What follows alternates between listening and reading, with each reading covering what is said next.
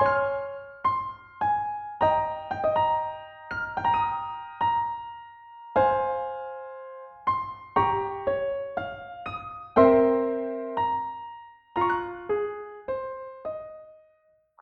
to Network Capital, Mukesh. For anyone familiar with entrepreneurship, India, and fitness, I don't think you need an introduction.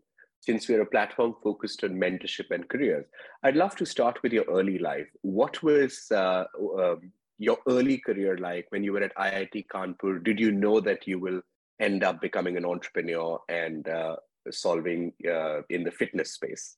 No, I absolutely did not have, a lot of clarity, Utkarsh, but I got some glimpse into, what my career could be. And it so happened I think after second year in college, I was a little bit disillusioned with the, academic, ladder, how it was set up, supposed to get high grades, go to US for master and so on. I was not sure. I thought I was just following, other people's journey.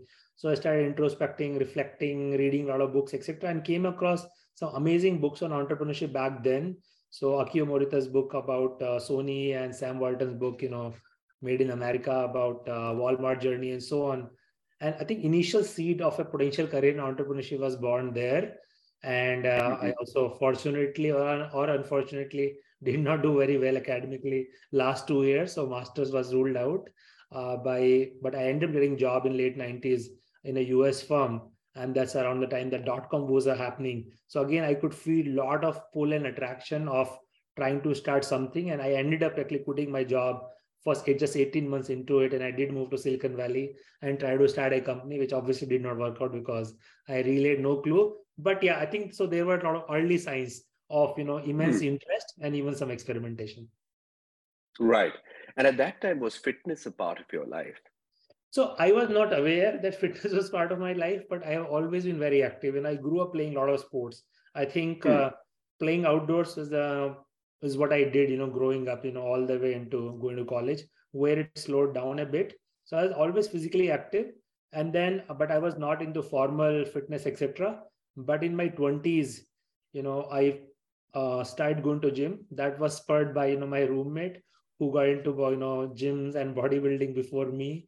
And as he started to get, become very well defined, and I would feel being left out. So I started following him to the gym, and that's where I think my formal engagement with the fitness industry started. Since then, I've gone through, all kind of fitness regimens and experiments and so on. But yeah, around 24, at the age of 24 is when I started going to gym. At the age of 24. So you call yourself a guinea pig of sorts when it comes to experimenting with your lifestyle and fitness and so forth. We will come to that. I want to talk about your book and your fitness largely in this discussion. But I do want to get a glimpse of, being slightly confused about your career, going to the valley, starting a company, not doing so well, and then slowly experimenting your way to success, Myntra, Flipkart, and others.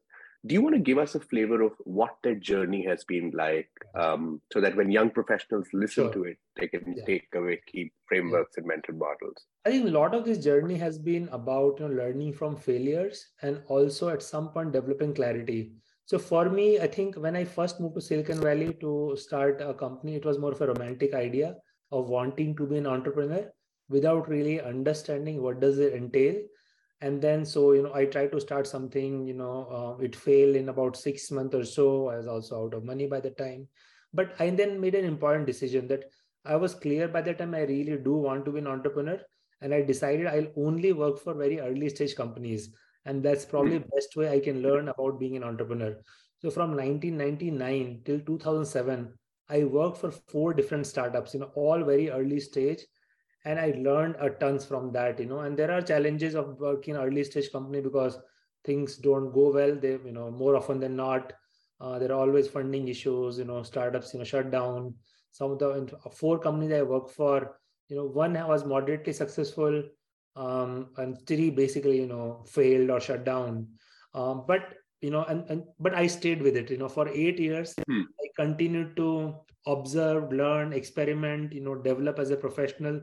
So by the time I started second time around in 2007, I was fully prepared. In some ways, I had done this my long-term 8-year MBA in entrepreneurship. And I was able to take away a lot of those learnings, mindset, familiarity with various situations that arise in the entrepreneurial journey, which was, very informative in my entrepreneurial journey later. Was your family supportive? Because you were, I would say, quite successful early on, at least academically. You went to a great engineering college.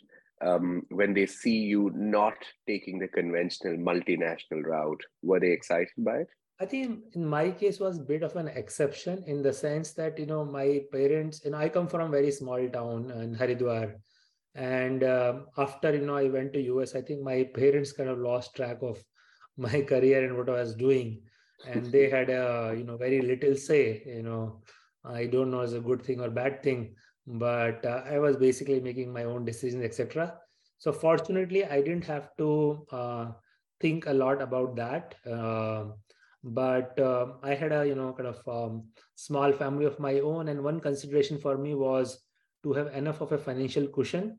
So having worked in the, my daughter was just 2 year old when I started Myntra.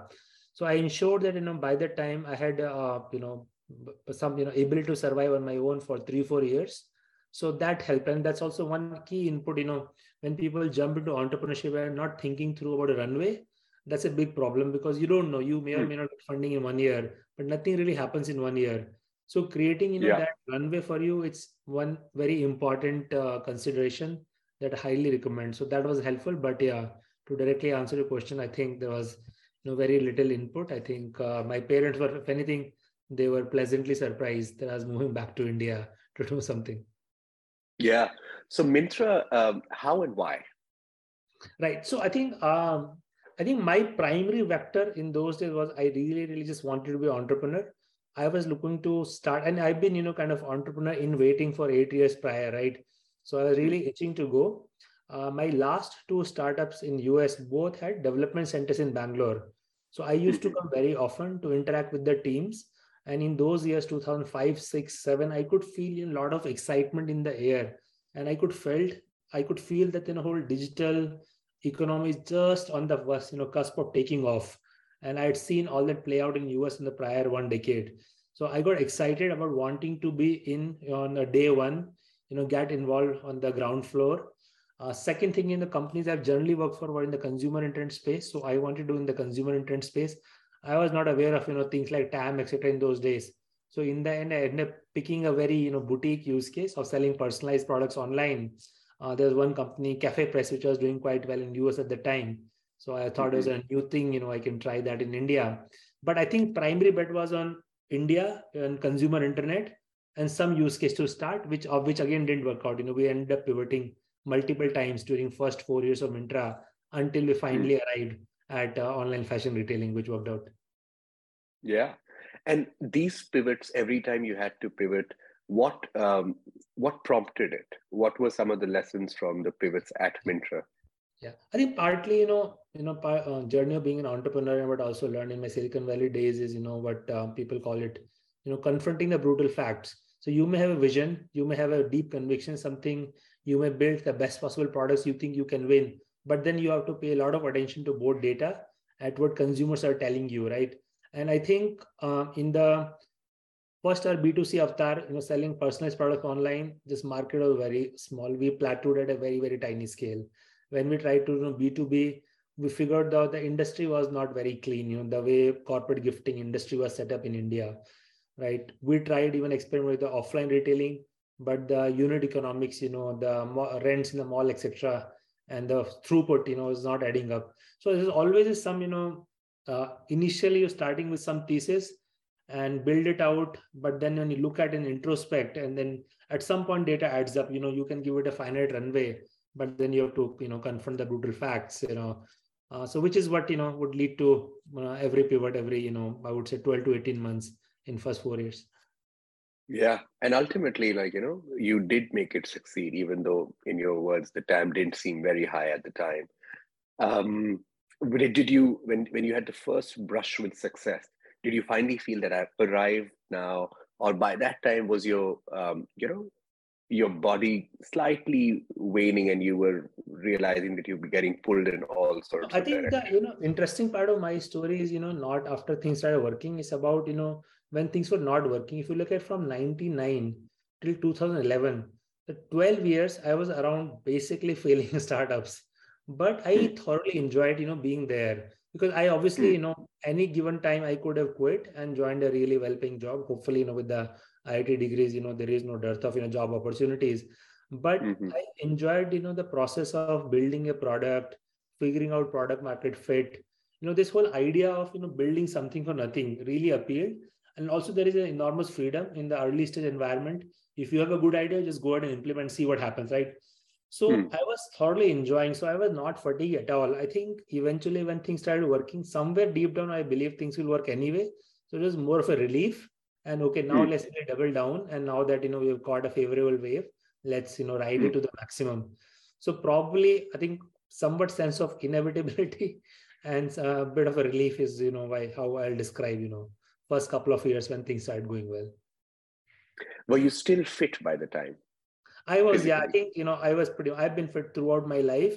There was a 2-year, lull. I think after I moved back to India and got involved in building Myntra, it was, standard long hours and a lot of, just fully consumed with what we were trying to do. And as a result, I think, I stopped going to gym after having been a gym goer for 6-7 years. And those 2 years, but I could see the effect, slowly started gaining weight, energy started dropping, sleep quality started suffering, focus started wavering and so on. And then, I decided that I need to go back to fitness. It was a little difficult to go back in, but somehow I managed to, get back in and really never look back. So 2009 to now, it has been an integral part of my lifestyle. I mean, in fact, so integral that if you force me to give up one between fitness and startups, I think startups is what I'll give up, but not fitness. Thankfully, you do something very close to fitness and write about it, so you don't have to probably give up anything at all. Mukesh, something really changed in an American hospital. Do you want to tell us when and how that happened, despite your emphasis on fitness overall? Right. Yeah. So it was a almost like a freak situation. In 2007, I was in between a transition period. I used to come to India for every 3 weeks, go back for 1 week. And, so like in 6 months in a row, I was doing this, twice, time zone and 12-hour, time zone change, and also sleeping less, eating mostly outside food and so on. And I think, on one of such trip back to US, I ended up having this, really strange symptom where I was not even able to look into light, this throbbing headache, this just won't go away, and just feeling like really, really weak and out of energy, ended up going to emergency. And after some tests, it was diagnosed with meningitis, which can, depending on the strain, could be quite deadly. So it was pretty nerve-wracking 2-3 days for me, being, completely isolated, quarantined, while more tests were being done. Eventually turned out to be milder form and I got out of it. But it was a huge wake-up call. I did not also understand, what was it and why it happened. But it piqued my interest.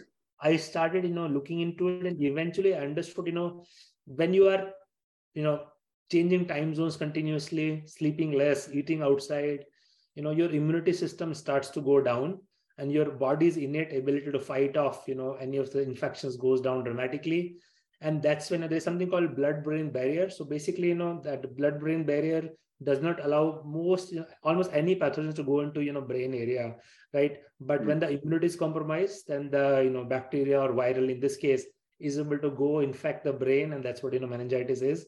So I think, I realized that, my one is the lifestyle for that brief period was quite unhealthy. On top of that, even though I've been active, but I was active only in one dimension where I was working out, but not paying attention to many other facets of health. So it was not very holistic and balanced.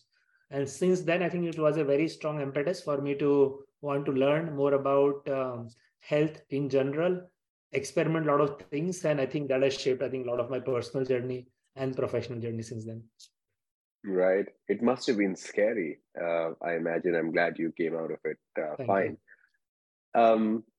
Would you tell us about one of, or if not the most successful day of your life, of your professional life, when you felt that all stars are finally aligned, and on that day, what did you feel and what did you go through? I think I really don't think, I think in a startup, what happens is you go through so much, intensity, etc., trying to make things work.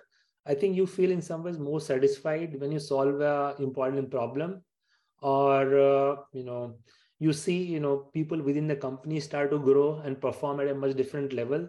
That gives you, or biggest, when customers start raving about your product, which happened in both my Myntra journey and Cult journey. Like you feel a sense of you're really building something meaningful and worthwhile. I think when some milestones like funding, or in Myntra case exit etc happen, you feel, I think those are more of a especially acquisition etc is a mixed feeling. You're not sure whether you're doing the right thing or not. There's a relief that you are able to give shareholders a return back, employees are able to see their ESOP translate into some meaningful value and so on. But I genuinely don't remember every single day. I think it's about, for me personally, it's about enjoying nearly every day of the journey, irrespective of how going is. That is more satisfying part of the whole journey. I fully relate to it. But I was assuming you'd talk a bit more about the Flipkart, Myntra. What is that relationship? What did that mean, and for you professionally? And did that change your, outlook towards work and life and exits and so forth? Because you were one of the very, very few people who've had like meaningful exits at that time. No, I think it was one is it was very strategically calculated. I knew Flipkart founders from before. We had a lot of common investors, and we were in touch for a while. And it was the calculation of with Amazon getting more and more serious about India, can Myntra and Flipkart together be much stronger company in terms of synergies across the two companies, dominating two categories of electronics and fashion, being able to attract a lot more capital. And our calculation was, this was truly a case where the whole will be much bigger than sum of parts. So that is what it's in some ways it was improving probability of success for both Myntra and Flipkart. We also designed in a way where Myntra will, for most part, will continue to operate as a very independent company, won't have to worry about fundraising, so it can heads down focus on products and customers, which is more important. And in retrospect, that's how it has panned out. I think Myntra has continued to thrive in the overall Flipkart ecosystem. Flipkart was very supportive and nurturing of Myntra. So it's one of those rare cases where M&As really worked out.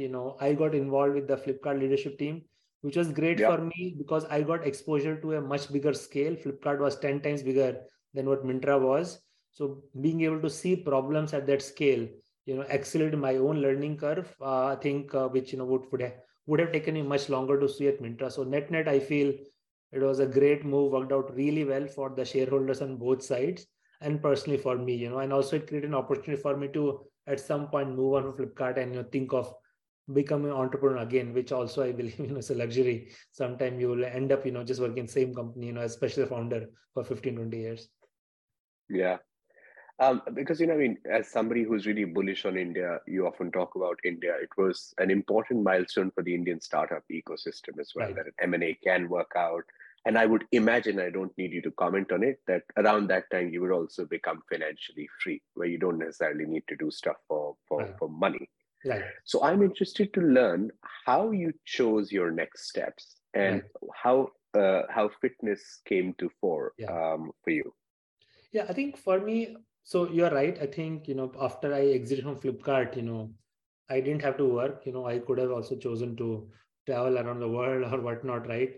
But I think by then I was very clear that I really love building companies. And I had the clarity that pretty much this is what I'll be doing the rest of my life. When one journey comes to an end, that will start on next journey and so on. So I had zero doubt that I'm going to start again. Then the question was, in what area? And I tried to look at an area which had both, kind of intersection of a strong impact angle and also some bit of, deep personal interest. And health and fitness kind of, checked all the boxes for me. Because in health, if you're a health company, if you're successful, you are helping somebody live a better life, literally, right? So, and I also believe that health as a trend will grow. Like, more and more people will pay attention to their health. They're looking for credible solutions. So it was a large enough opportunity. And of course, by that time I had pretty deep interest, just, I even back then I used to read pretty much everything, try different things and so on. So it was, one of those rare opportunities to, marry passion and opportunity, which can also do some good for the world, right? So it was, that's what led me to starting CureFit. Yeah. What were the first 100 days like when you were trying to explore what the company should do? What might the product look like? Talk to us about those days. Yeah, I think so. What we want to do in first 100 days is one is to get a really solid 8 to 10 people. So we've focused a lot on recruitment and really handpicking people who can contribute not only to their area of expertise, but also helping build a very unique culture in the organization. Second thing, we also wanted to really accelerate our product market fit. So we looked at a lot of early stage company, and we in fact ended up acquiring Cult, which was only one gym. We like the founders, their passion, the format they had created. In some ways, we acquired the product market fit, so we didn't have to go through product market fit, from scratch. So I think, yeah, I would say these two things, probably dominate our first 100 days agenda. Did you have a surprising and nerve-wracking event at Cult for early on? Of course, yeah. I mean, COVID is beyond surprising and beyond nerve-wracking because we were fundamentally an offline business, and the wave one happens and your business shut down. So your revenue goes from 100 to not 50, not 25, but zero. And you have to still, incur all the expenses. You somehow survive that and things start to bounce back, and then you hit with wave two. And again, you repeat the whole cycle, and then you're thinking you're out of it. And 6 months down the line, now you're wave three. So like, three, knockout punch, in a row, which, so that both, 2020 and 21 were very, very difficult. We went through dramatic changes, significant pivots. We kind of, people call this pattern of shrinking to the core, which is what we did. We doubled down on fitness and put all the other, initiatives on hold or shut down. We reduced our overall workforce, change our strategy significantly. And in the end, that not letting a crisis go to waste situation panned out. I think things, in some ways we became a much, much better company that we might not have without the crisis. But during the crisis year were quite painful to say the least. I want to double click on your M&A first strategy, or let's say you're receptive to any way that enhances growth. So did you or did you not break your rib or at some point working out? So you've done your research well. And that's, I think, very interesting story of how the Cult journey started, right? So there is a place where I stay, there is a lake nearby. And I was quite free. I had no job, right? And so in the morning, I used to go for these long walks to, clear my head, think about things and figure out what I want to do.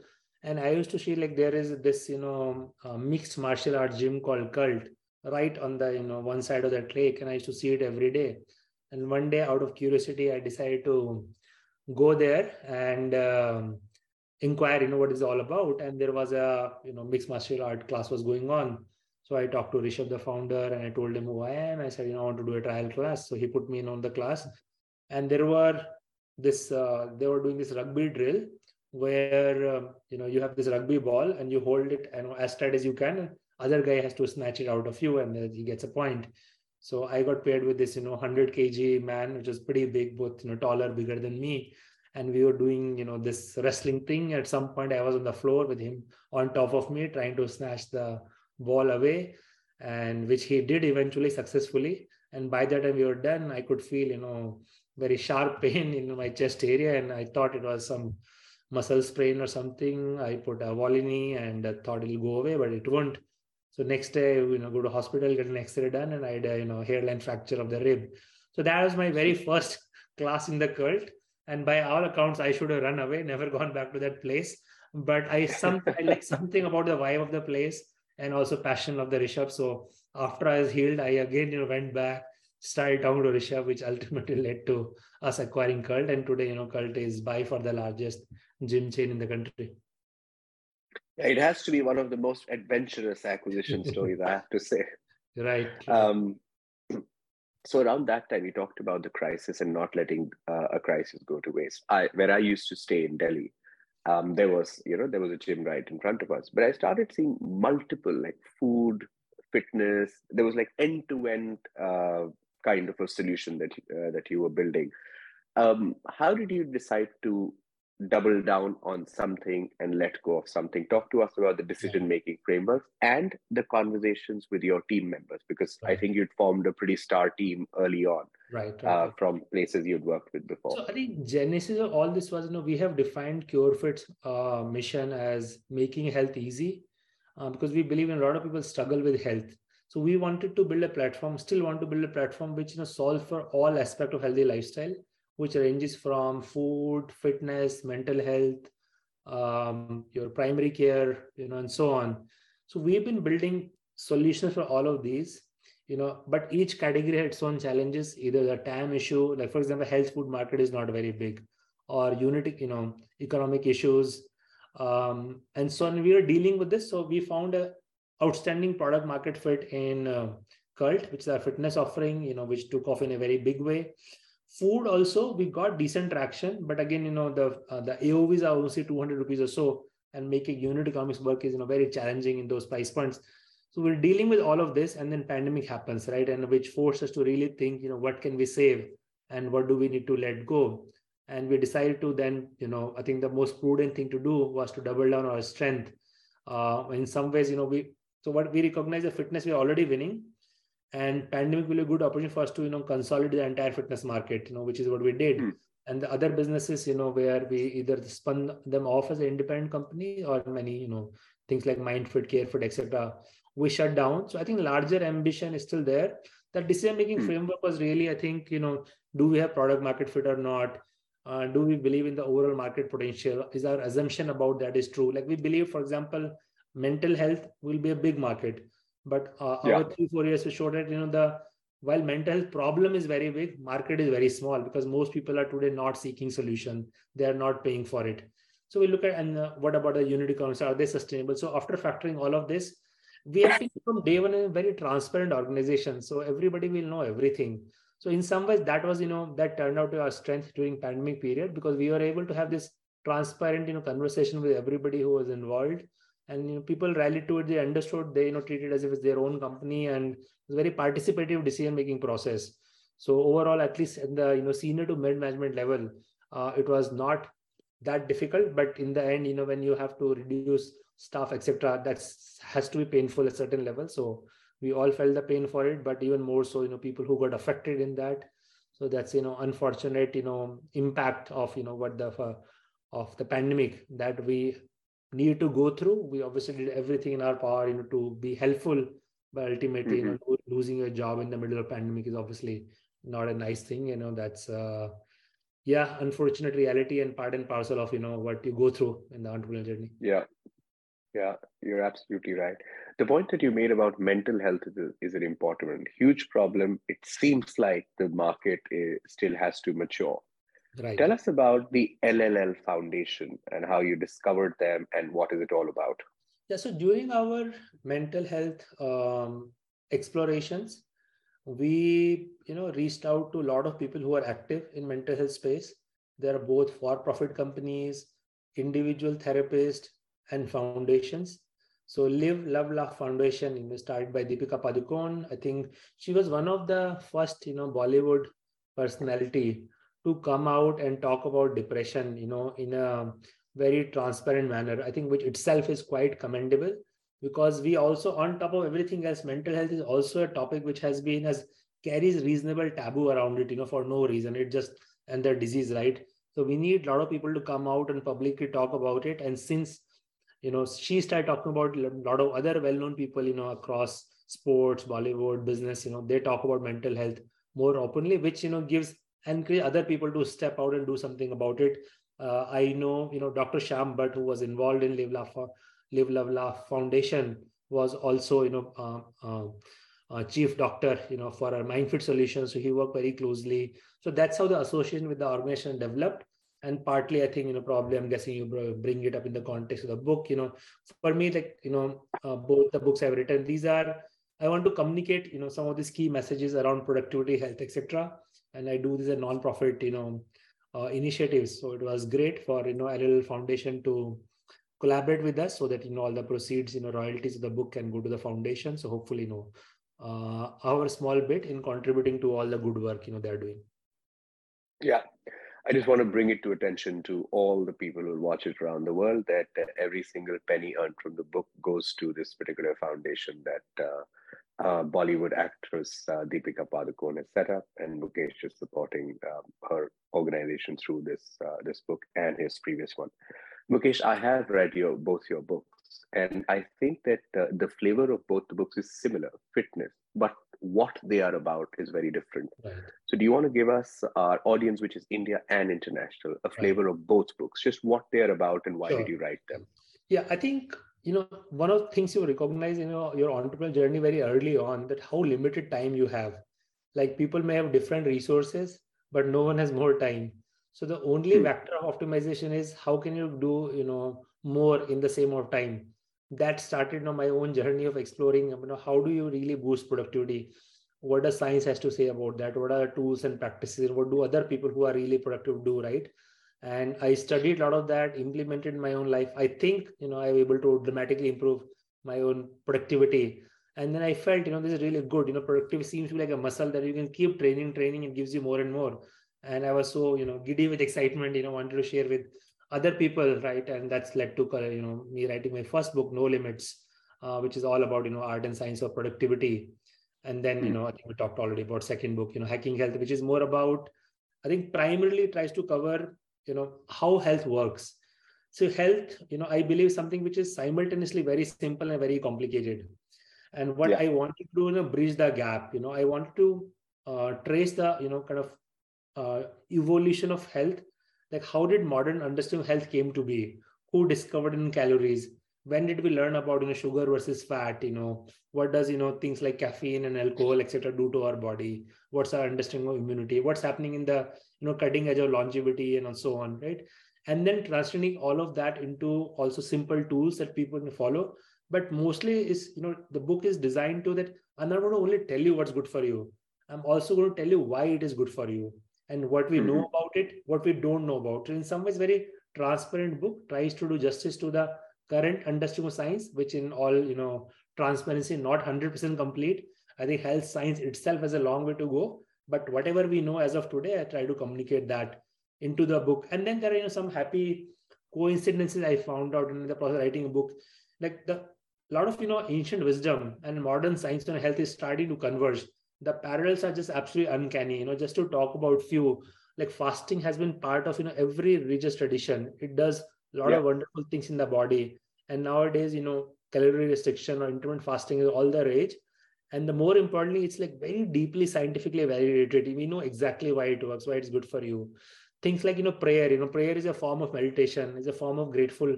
The gratitude practice. Which is becoming very popular. Most cultures talk about in getting up early and seeing sunrise. Now science also talks about it, right? That Hmm. exposure to morning sunlight, evening sunlight, is great for controlling your circadian rhythms. So I think finding all those parallels have been quite amazing, right? And it's as a good thing that they are converging and not diverging, which makes it even more stronger. Yeah, absolutely. So you talk about sleep, you talk about movement, and you talk about diet. Right. Among other things, like these seem to be the core aspects of it. So talk to us about some of the experiments that you've done in discovering your, say, body market fit with each of these three things. Right. Lots of experiment. I think this. I think one. Let me first start by just summarizing. And I think you alluded to it. I think the core message of the book, if you really distill down, how does how to pursue good health. I think for me it really boils down to this: eat less, sleep more, always move. If people can do these three things through whatever mechanism, it doesn't matter. By and large, you will do pretty well in managing your health. The whole book is about explaining the evolution of this history, science, tools, etc., to basically um, help you do this. Actually, so what was your question? I wanted to learn about some of Experiments. the experiments that you've done Right. because, as somebody who's traveled a lot, who's lived in different places, Right. um, I'm sure you have done that. I often, this space is confusing. Somebody says, don't have coffee. The other person says, have coffee all the Right. time. Somebody says, red wine is great for health. The other one says, you must absolutely Right. abstain from Yeah. alcohol. I'm very interested in learning from successful entrepreneurs such as yourself about the experiments that you've Right.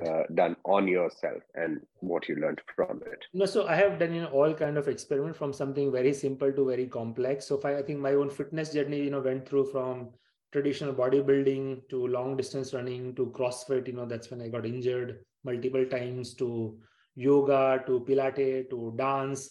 And then eventually I'm realizing that, just movement and some kind of resistance training is, good enough, right? It doesn't matter how you figure out a movement.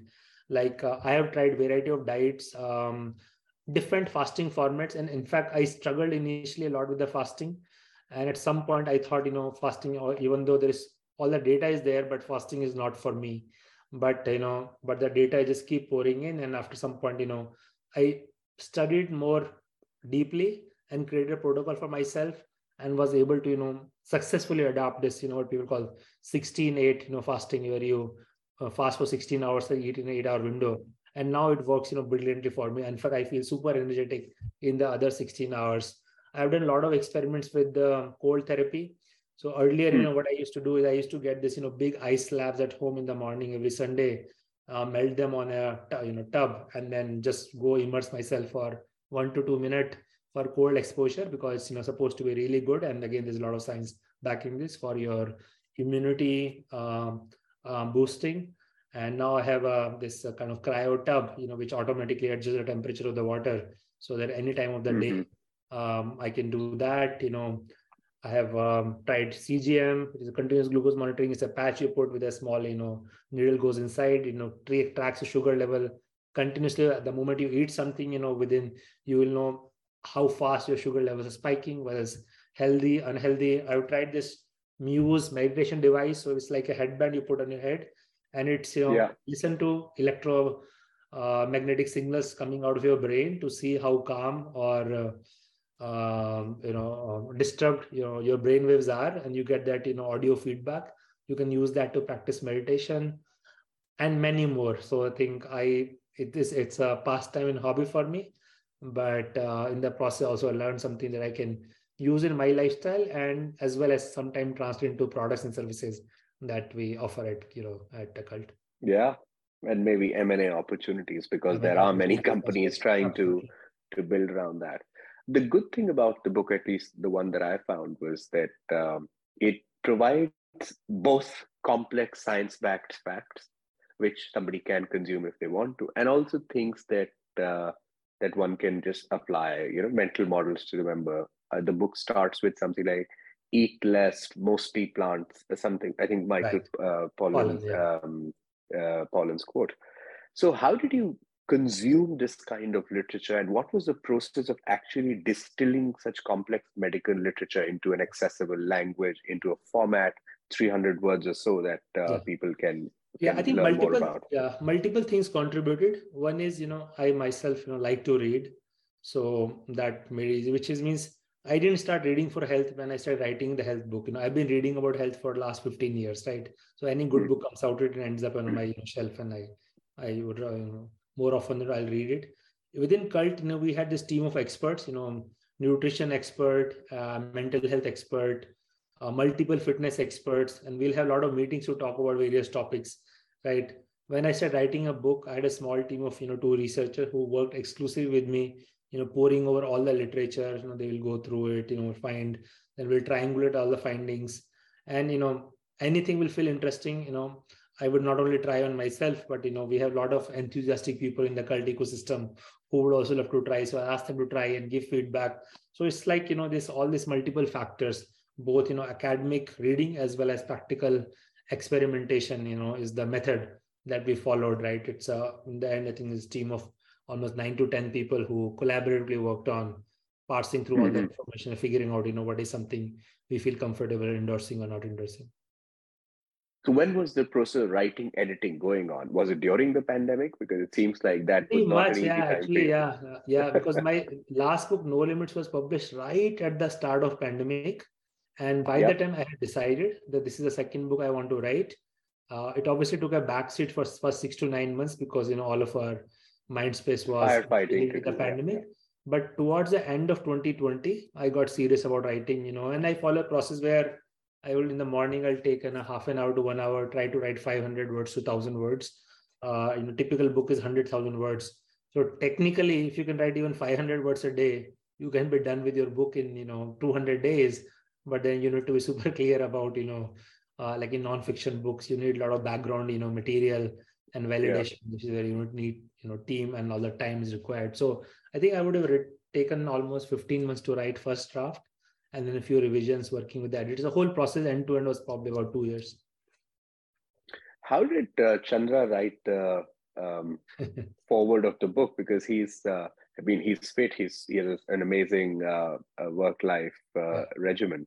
But why did you choose him? How did you decide? Why not Hrithik Roshan, Shah Rukh Khan, or whatever? First of all, I had a great fortune to work with him last 2 years.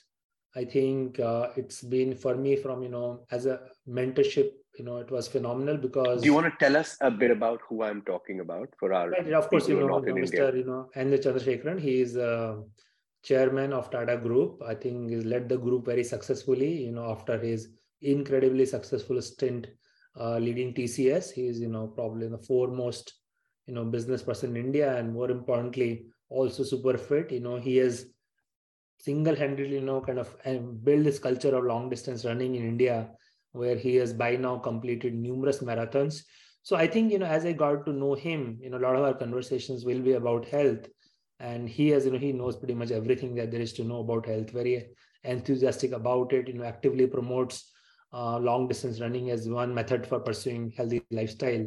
So he was very graceful about willing to write forward. I felt he's a great person because he practices what he preaches, so it becomes quite authentic despite his incredibly hectic schedule and huge demand on his time. He still prioritize his health and is very genuine, authentic about it. So I was honored that I could get a forward from him. Yeah, no, congratulations to that. Just like quickly wrapping up, now you've survived the pandemic. In fact, many would say you've emerged stronger, anti-fragile, to borrow Nassim Nicola Taleb's right. terminology. What does the future look like? Of course, you mentioned M&A could be, you're not ruling that out, but how are you thinking about exploring, scaling products, markets, and so forth? I think there are two, primary axes for evolution for us. See, in India today, there's still only 5 million people who go to gym, and 10% of them are already, member of cult. But 5 million in a country of 1.4 billion is too small. So I think the biggest imperative for us in the coming years or even coming decade is how we take this number of 5 million to 50 million. So it's a meaningful number. So how do we promote the culture of fitness in the country? So I think that is one. Second thing is, we have done very well in fitness, but fitness alone is not good health. You have all these other factors which also go into healthy lifestyle, which for us, got paused during pandemic. Slowly we want to go back into some of those things so we can keep embarking on the journey of being a more holistic health platform. So that's the other area. And then other practical considerations, I think we are very close to profitability. We want to do that. We are starting to think about IPO plans very seriously so we can create a meaningful exit and return for our investors. So yeah, these are some of the things where Cult is going to focus and on. Unit economics, is that on your radar? So that in fitness, we have always been unit economics positive, and that has been so business model was wise. We have been pretty strong footing, which has gotten much stronger of late. And what we are now just working towards being company level profitability, and at least for our fitness service portfolio, I think we're just 2 or 3 quarters away from that. Oh wow, that's exciting. The final section of this particular discussion focus on how you relax, because there are, so as somebody who keeps reading and experimenting on his body, I'm assuming you probably don't do anything to harm your body much. So what does the process of relaxation look like for you? How do you unwind, if at all? What does a cheat day look like for you, if at all? Yeah. And we can just take it from there. Yeah, I think, for me, even, my morning, usually I think a couple of hours, which are dedicated to fitness, wellness related things. So getting up, doing some kind of activity in the gym. This is very varied. I'd like to go for a walk in the morning, see sunrise, etc. Meditate on most days. Similarly, in the evening, most like my wind down routine, boils down to spending some time with my kids, which are, quite grown up now. Post that, just reading a book, again meditating, reflecting, thinking about my day, and which also translates into very little social life, which is but I get enough and more interaction during my work day, because most of my work involves just meeting with a lot of interesting people. So I think I had enough social exposure during the day, and I try to avoid that in the evening. So I would say most of my relaxations around reading, workout, movies, kids. Wonderful. And if you were to see around yourself, the young people who work in your company, they're obviously working very hard. There are long hours inbuilt. Are you doing some things to make fitness and mental health, etc., part of their routine as well? Yeah. Because it's For, very common for young professionals to right. work long and then party over the weekend, which you Yeah. address in the book You are directly. right. Is that, yeah? Generally speaking, that's the trend. But I think for us, CureFit, we really wanted to practice what we preach, right? So we have 4 core values. Our fourth core value is nurture your mind and body. So we have kind of baked into company constitution. We have created a lot of rituals and processes and policies. For example, everybody gets a free cult subscription. People get significant discount on all the other health and wellness product that we retail. Then we have monthly events. We have an annual fit games where we give every there's a 2 days of this games extravaganza where everyone plays some sports, and there are teams and competitions and so on. So I think we have and a lot of people, when they join cult, they end up losing weight in first 6 to 9 months, because see, we all of us get really influenced by our environment, and cult is an environment which is thriving with fitness conversation, fitness activities, and so on. And people, it has a positive effect on people who join, and they get inspired, they find mentors, buddies, etc., to work out with, and see a lot of positive change in their health during their stint at CureFit.